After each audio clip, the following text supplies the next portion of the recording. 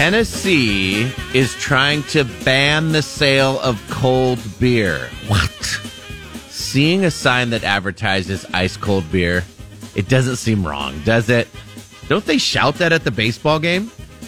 Of course, unless you're at like a middle school concert or something like that. But Tennessee wants to make it taboo. A couple of lawmakers have introduced a bill that would ban the sale of refrigerated or cold beer in Tennessee.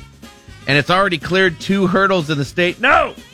It's now headed to a committee, the worst, where it will be debated. If it passes this stage, it will head to the final vote. If you're thinking this seems strange, it is.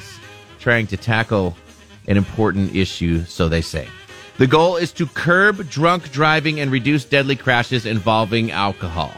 Drinking and driving is already illegal in Tennessee, but open container laws do allow those traveling in vehicles to imbibe, right?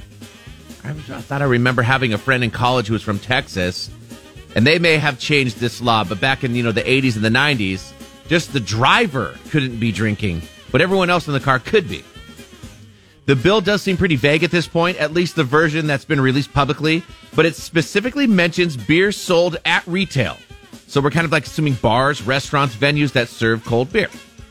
Some might argue it's a bigger contributor to driving under the influence than beer sold at gas stations, grocery stores, and breweries.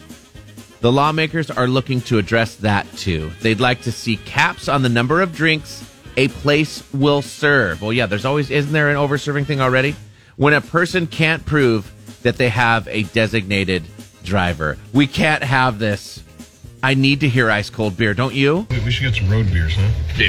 Hell yeah, we should get some road beers. Can I have 13 beers to go, please? Patrick in the morning, only on 96.7 PayCal Rocks.